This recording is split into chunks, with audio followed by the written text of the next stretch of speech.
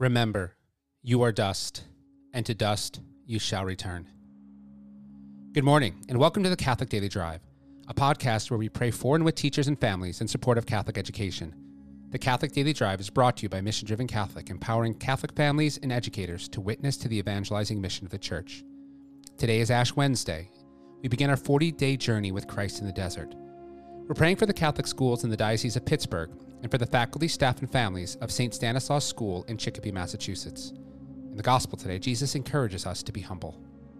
God, come to our assistance. Lord, make haste to help us. Glory to the Father, and to the Son, and to the Holy Spirit, as it was in the beginning, is now, and will be forever. Amen.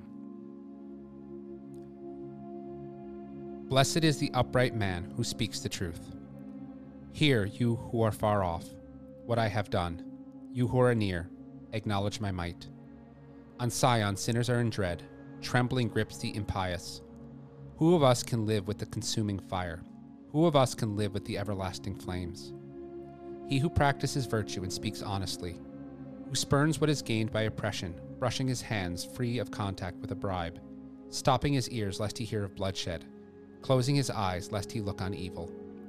He shall dwell on the heights. His stronghold shall be the rocky fastness, his food and drink in steady supply. Glory to the Father, to the Son, and to the Holy Spirit, as it was in the beginning, is now, and will be forever. Amen. Blessed is the upright man who speaks the truth. A reading from the Holy Gospel according to Matthew. Beware of practicing your piety before men in order to be seen by them, for then you will have no reward from your Father who is in heaven. Thus, when you give alms, sound no trumpet before you as the hypocrites do in the synagogues and in the streets, that they may be praised by men. Truly I say to you, they have their reward.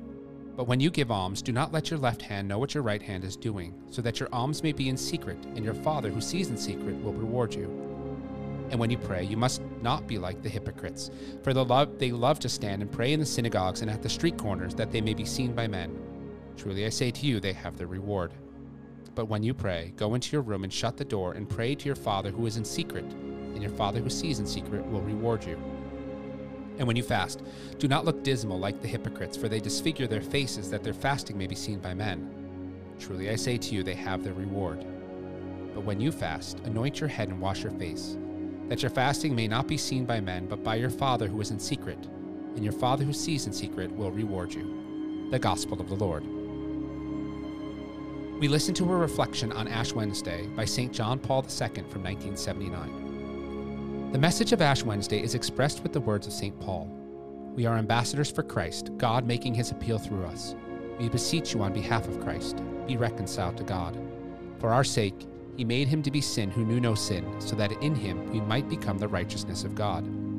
Collaborate with him. The significance of Ash Wednesday is not limited to remind us of death and sin. It is also a loud call to overcome sin, to be converted.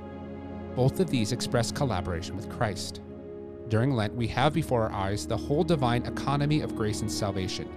In this time of Lent, let us remember not to accept the grace of God in vain. Jesus Christ himself is the most sublime grace of Lent.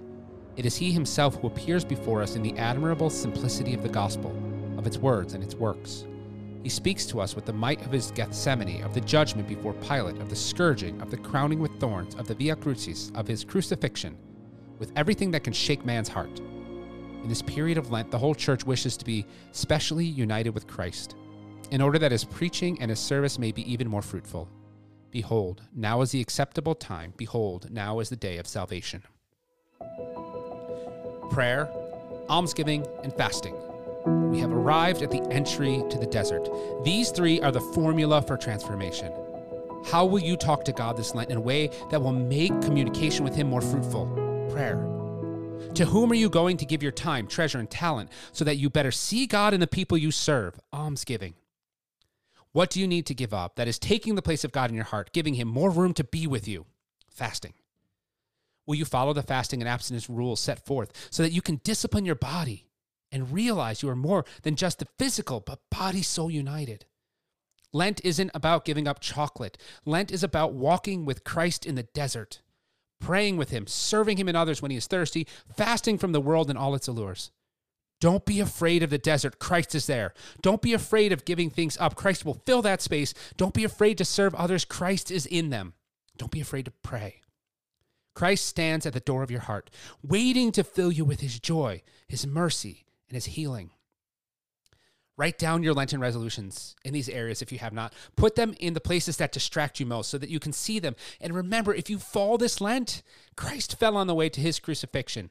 And by getting up, he gives us the ultimate reminder of what to do when we fall as well.